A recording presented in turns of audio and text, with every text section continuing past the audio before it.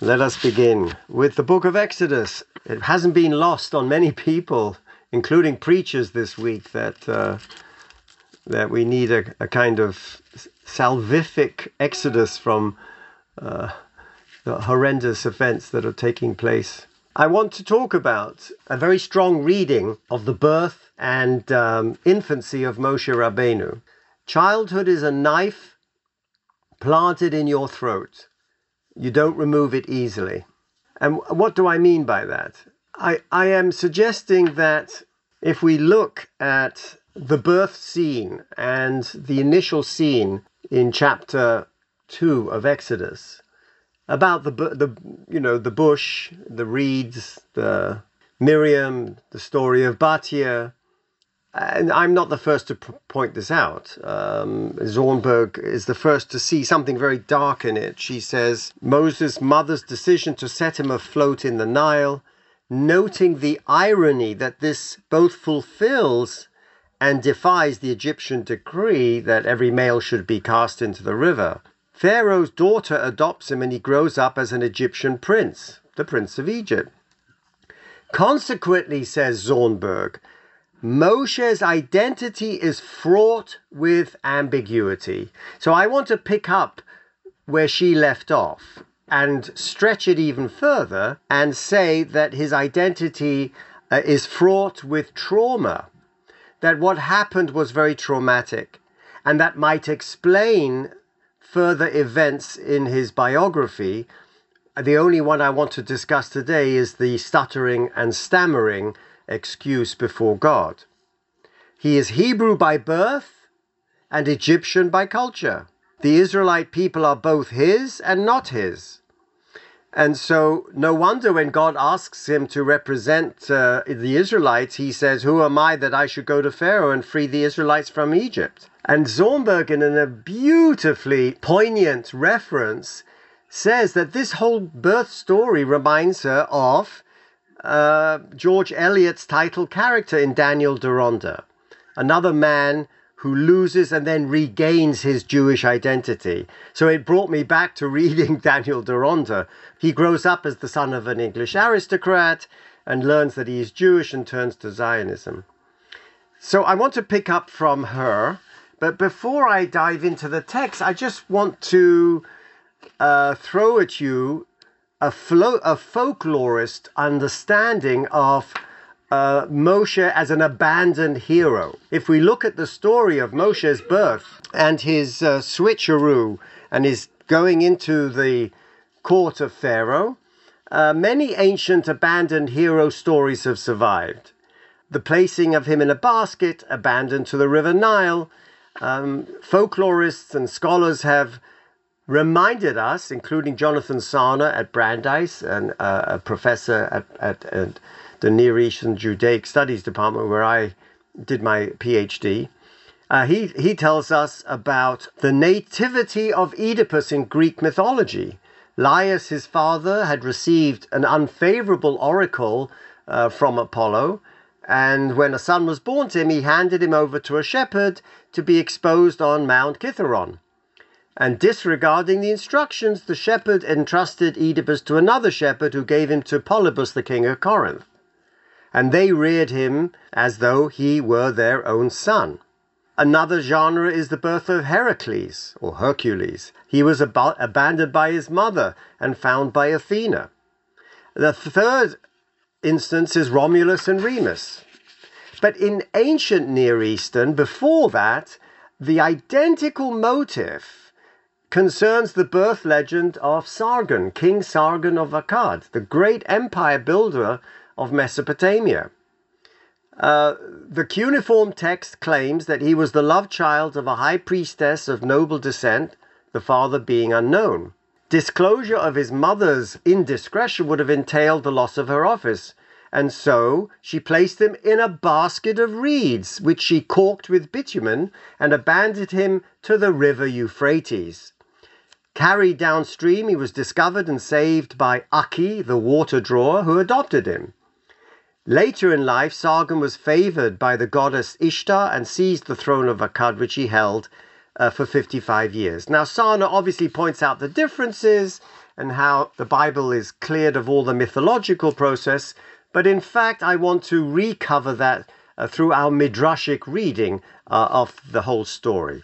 First of all, I want to point out what I did was I took the 10 verses of chapter 2 of Exodus and I color-coded them, meaning I don't look at the text as a two-dimensional black and white text, but where they're repeating leitmotif words, I color them in. So, for instance, you'll see a repetition of Vayikach, Vatikach, Vatikach. Do you see that? Vatikach Basparo. Then we have a repetition of Vatitzpaneo, Hatspino. Then we have Menekes, Menekes, Vatinekehu.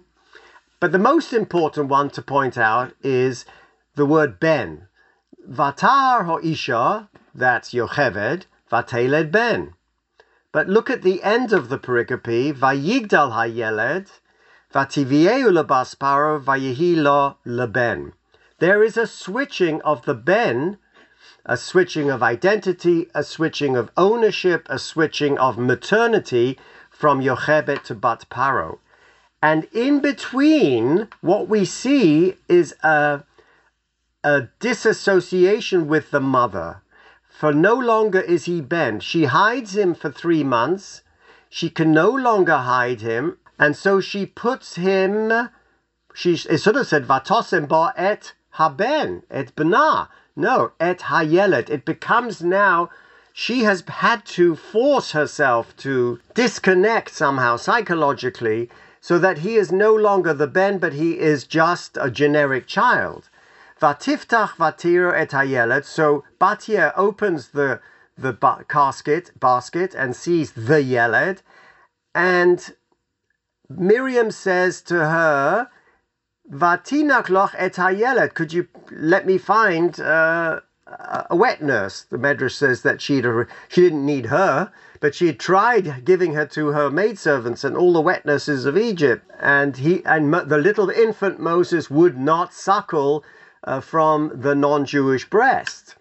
And in fact, there is a halacha that one should not give one's child to a non-Jewish woman to wean. And the Gra actually makes out that halacha in his commentary on the halacha, says he gets it from this pasuk. And then finally, Vatika Choisha Hayeled in verse 9, she takes the Yeled and she weans him, she suckles him, she brings him back to Yocheved, but not as her son, as the Yeled. So there has been this disconnection. Finally, Vayigdal Hayeled, and then he's brought to Beit Paro and becomes a child. Very nice. So we have a light wart that already points out to us that we have a problem here. If we look at the 10 verses, what we can see is the following. It's no coincidence that the story is built in a chiastic form. The structure leads us to translate the story into a panoramic picture made up of landmarks in Moshe's life. There's a climax following which he moves backwards, as it were, to the starting point. And so what I want to point out to you is the chiastic structure, which means this is A, this is A1, this is B and B, C and C, and the chiasm is the punchline that is buried in the middle of the text, not at the end, as I would see in regular Western literature. So, in light of the background that, the fact that the man in question takes a wife is not a simple matter. Vayelech ish mi beit Levi, vayikach et bat Levi. This woman bears a son despite the decree that all boys must be cast into the Nile. Of course, the question is what happened with Aaron. Aaron was 3 years older than him. What happened with his birth? Which lends some scholars to say that the whole business of throwing in the Nile was 80 years earlier, and that his putting him in the Nile has nothing to do with the decree, but maybe has to do with his speech impediment. We'll come back to that. All right. And when she could no longer hide him Vateire oso kitovu vatitzpaneu. Velo yochlo od hitzpaneu. She couldn't hide him, so the happy period comes to an end, and now looms a process of what I call separation and severance from Ben to Yeled, comprising a number of steps. First, the mother takes a papyrus box, put the child in it, leaves it on the bank of the Nile. Okay? And then the next stage, which is Miriam, the sister, which parallels the sister's proposal, right? So the mother parts with the child. Later on, the mother re-enters the narrative and weans the child. Now comes the second inclusio, the sandwich.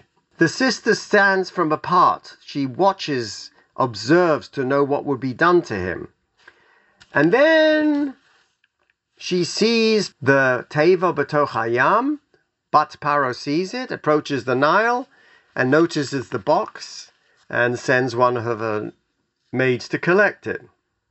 Now, we read this story with the knowledge of its ending.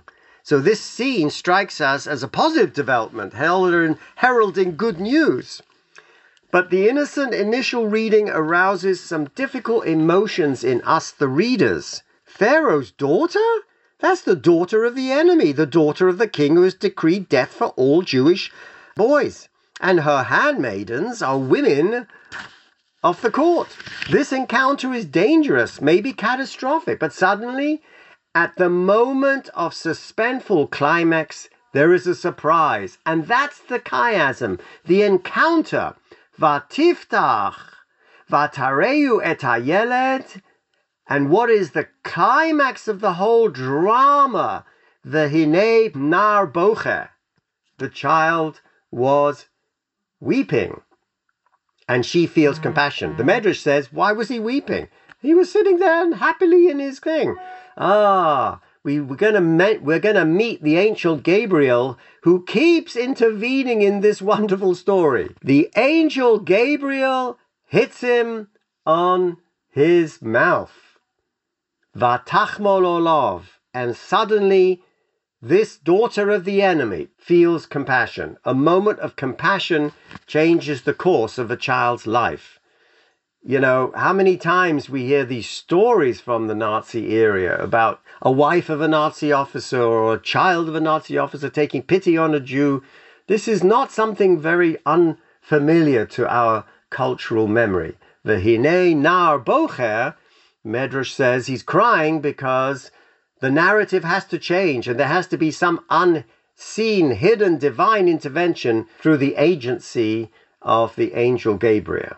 And closer inspection of this climax shows that even the compassion shown by Pharaoh's daughter fails to dissipate the dark fears regarding the possible results of the encounter. Moshe's future as a boy growing up in Pharaoh's palace is murky. What sort of education will he receive? What values will he learn to cherish?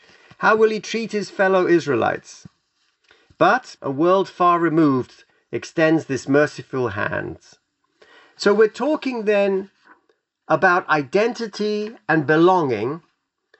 And this 10 psukim for me, picking up on Zornberg, represents this duality of identity. He's the son of a man of the house of Levi, who takes his wife as a daughter of Levi. And now he's been liberated. His mother does not develop his dependence on her. She liberates him. She prepares him for a new reality that he will face when he is taken to Pharaoh's daughter. And he became her son. Vayigdal hayeled vativieu lebat paro vayihi lo leben. She became his son and imprints the story of his identity as a Hebrew child now with a new identity. And so this reveals to us layers of identity that are now part of Moshe Rabbeinu's personality. At the deepest point of his being, he's the son of his mother. She represents his natural genetic roots, the foundation of his life. But around that core, his mother treats him as a yeled, as a child, meaning letting go and allowing Pharaoh's daughter and the Egyptian culture to take over his maternity. So in this sense, Moshe Rabbeinu is brought up on Egyptian culture. He receives an Egyptian education and eats royal food. Pharaoh's daughter makes no attempt to hide his true identity. She gives him a name that tells the story of his childhood and, even more importantly, bestows on him the qualities of a Moshe, a savior. Without this aspect of his name, his affiliation with his own people would remain abstract, distant, and unrealized in it. Its presence serves to activate and maybe motivate Moshe in the direction of his destiny. All very nice. So why am I seeing something dark in this? And here I try to show you, if we take the chiasm of what's going on, we're talking about the framing event. Now, I got this from a Hebrew article by David T. in Megadim, Tammuz 5754. The story opens with the birth of the son and concludes with the adoption of the son. These framing verses, the beginning and the end, the family circle, conveys the essence of what happens, while the plot that develops within the frame is simply an expansion. So the frame expresses the story's essence, the exchange of mothers. It would seem appropriate for the pattern, and she conceived, and she bore, and she called him, Vatahar, Vateled, Vatikra, to occur in succession like we find in all the other mothers of Genesis who bore children. But here, the child is transferred from the guardianship of one mother to that of a Nifn. Now, the crux of the exchange of mothers is perceived in the very name Moshe. The word Moshe, the original name that Pharaoh's daughter gives the child, is the critical aspect. And I want to quote from the Netziv. The Netziv in the Hamikdava to this verse was familiar with this explanation of the name Moshe based on an ancient Egyptian language, and he accepted that. The only one of all the Mefarshim. Rashi just quotes the Tanchuma, Kimi Ma'ai Mishisihu. So it has a performative aspect. I'm calling him Moshe because he was drawn out. Netziv says, and he became a son unto her. Since she saved him from death and also raised him, it was considered as though she had given birth to him. As she says, and she called his name Moshe. Now hear what the Netziv says. And I have seen written, B'Shem Reb Shmuel Bohemia. Bohem is Bohemia. Reb Shmuel of Bohemia, who was an Egyptologist, that in the Egyptian language, this word in this form means son. Moshe means son in Egyptian. Azoi sagt der Heilige Netziv. And this interpretation is correct. Thus she explains the reason why the child is hers. For I drew him out of the water. For it is as if he drowned in the river, and so his father and mother have no portion in him. And he quotes the Sheiltas. And I'm the mother of the child. This is the acquisition of a person. You save his life, you acquire him. So Mishisiu is not related to the name Moshe, but the explanation is related to the Egyptian. Beautiful. And what does this produce? So we come to the trauma. And the trauma comes later on when, at the burning bush, Moshe Rabbeinu says, Vayomer Moshe el Adonai. And here we first see the results of what I consider this childhood trauma. Moshe says to God, Bi Adoni, lo ish devarim anochi. I'm not a fluent orator to go in front of Pharaoh. Gam mitmol, gam milshilshom. And then he says, Gam me'oz dibercha el abdecha. Over the last 7 days that you've been trying to convince me to go to Pharaoh, I'm not fluent. Why? Let me explain to you why. Ki kvad peh u kvad lashon onochi. Suddenly we realize that Moshe has a speech impediment. We weren't told this before. This is the first time we're told he's grown up in the household of Pharaoh, Vayigdal Nar. He now is by the burning bush. He's a shepherd, and he meets the divine, and we're told that he has kvad peh kvad lashon. In fact, in other traditions, if I could share with you, in the Quran, it says Moshe actually doesn't just say that. He says, "Oh, my Lord, expand my breast for me and make my affair easy and loosen the knot from my tongue that they may understand my word." And Allah cured him. And some Christian interpreters expect that God's presence ought to cure Moses of his speech deficit. That easy-to-read translation of the Lutheran Bible says, "And now, even after talking to you, I am still not a good speaker," implying that I was expecting that you and I, through our speech interaction, would cure me. But he makes no explicit request in the Masoretic text. In the Lutheran Bible, the German is Eberfelder. Ich unbeschnitte Lippen habe. I am uncircumcised of lips. This is the Bible of Martin Luther, whose monumentous conversion on July the 2nd of 1505, the day he decided to become an Augustinian monk, took place near the town of Stottenheim, meaning the home of stuttering. I thought that was really funny. Anyway, let's go back. What does Rashi say? I'm heavy of mouth. Bikvedut ani medaber. I speak with heaviness. Ubeloshon loazi in the Old French, the word is balber. Balber in Old French, or balboutier in modern French, means stuttering. And then a gloss added in German, or Yiddish maybe, Stammerein, stammering. Where did this come from, the stammering? So you might say, well, it's genetically engineered. We know that 70% of all stammerers are genetic, 30% are environmental. Well, let's look at the environmental aspect. What could have caused him to stammer, to stutter, to be kvad loshon and kvad per? I know I'm being far-fetched. It's a very strong reading, but I want to connect this moment in time with the original abandonment of Moshe by his genetic mother. Well, let's look at a wonderful medrash that will illuminate it for us. We're going to come back to our friend Gabriel, who smacked him on the mouth to cause him to cry originally. That's not all he did. Let's see what he did. Shmot Rabbah, chapter 1, 26. Now remember, the first 14 chapters of Shmot Rabbah are early. They're connected with Breshit Rabbah, so it's 3rd, 4th century. After the 14 chapters, we lost the manuscript, so anything you read in ArtScroll from the 14th chapter to the end of Shmot Rabbah is just the Yalkut, taken, this medieval Yalkut, and put back in. But this comes from the earlier strata of Shmos Rabbah. And hear the story.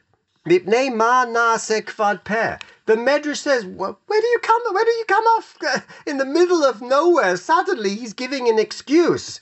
He could just say, I'm reluctant to go. I'm an Egyptian prince. They're not my people. He could have said any other excuse. What is he referring to by kvad per? Hoyosobat paro. And now we have a very, very interesting and dark introduction into the life of Moses once he was introduced into the house of Pharaoh. Hoyosabat paro menasheket umechabebek oto. She would constantly be hugging and kissing him. Ke'ilu hoyo bno, as if he was her real son. The Medrash realizes he's not her real son, but the Medrash is giving us a tragic view of his childhood. Does he realize he's not her real son? Of course, she called him Moshe, the future savior of the Israelites. So there is a disconnect here, revealing a gap. She wouldn't let him out of the palace. He couldn't go out into the streets, into the marketplace, into the shopping malls. He was a prisoner of the palace.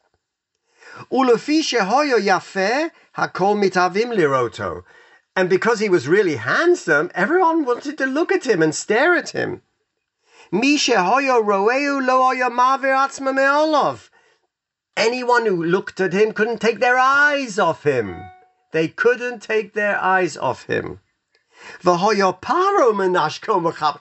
Even Pharaoh was completely enchanted with the young lad Moses, the prince of Egypt. V'hu notel kitro shel paro mesima wrote, and he would play with the little boy. He would take off his crown, put it on Moses' head, and play with him. Well, what happened? V'hoyu shom yoshvin chartumei Mitzrayim.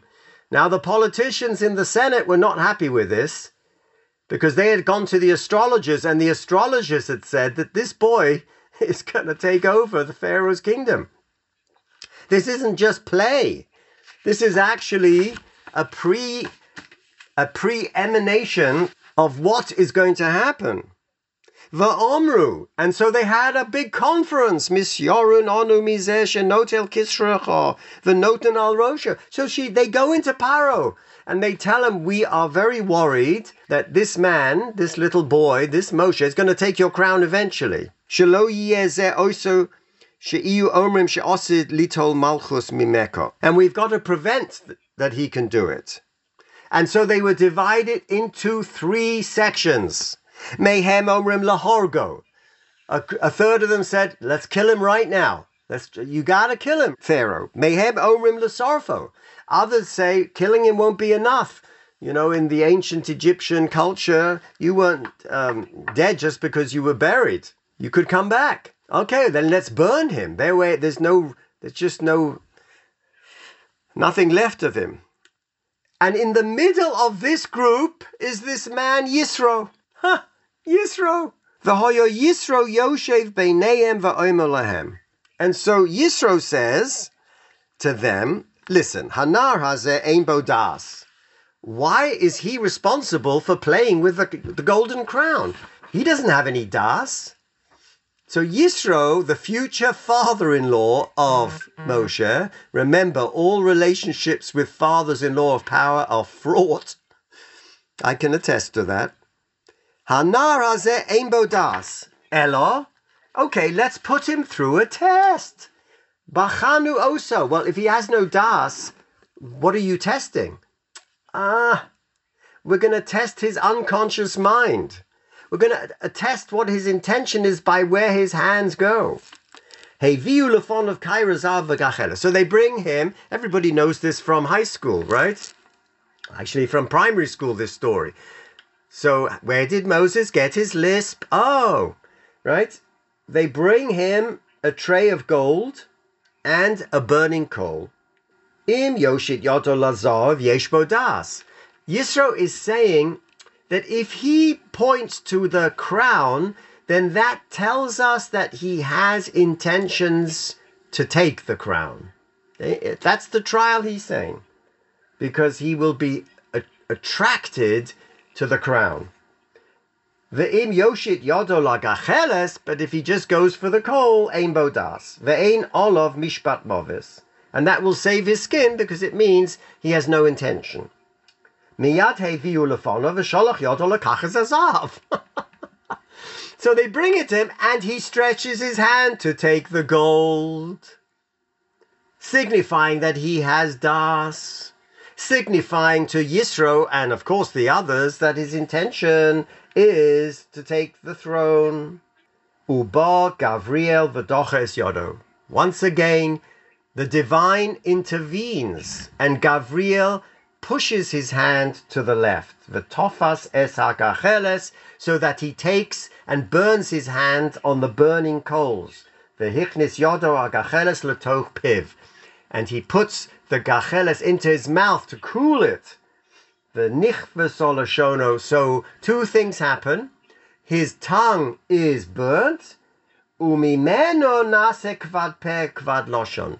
As a result of the traumatic burning of the tongue, comes out his heaviness of the tongue, kvad lashon, ukvad pe, and his inability to articulate speech fluently. This very dark medrash explains to us why Moshe Rabbeinu is kvad pe v'kvad lashon. However, it also explains to us something very traumatic that happens to him in his childhood that is emblematic of where his allegiance lies. Does it lie to helping the Israelites by taking the throne, by challenging Pharaoh, or does it remain with his adopted household? This, for me, represents a deep wound. And in psychological literature, DSM-3 diagnostic code is a notion called attachment trauma. That is, children who have been wrenched away from their biological parents, and we've seen this in the Holocaust when Catholic parents who raised children who were given to them refused to give them back, or they had to go to the courts. This was a whole genre of legal maneuvering going on in Germany and Poland with children who were sequestered in monasteries and in orphanages and with wonderfully righteous Gentiles who had become attached to them. And very often the children felt Christian and didn't want to come back home. This attachment trauma forces the child into a developmental dilemma with no way out, a constant horror without resolution.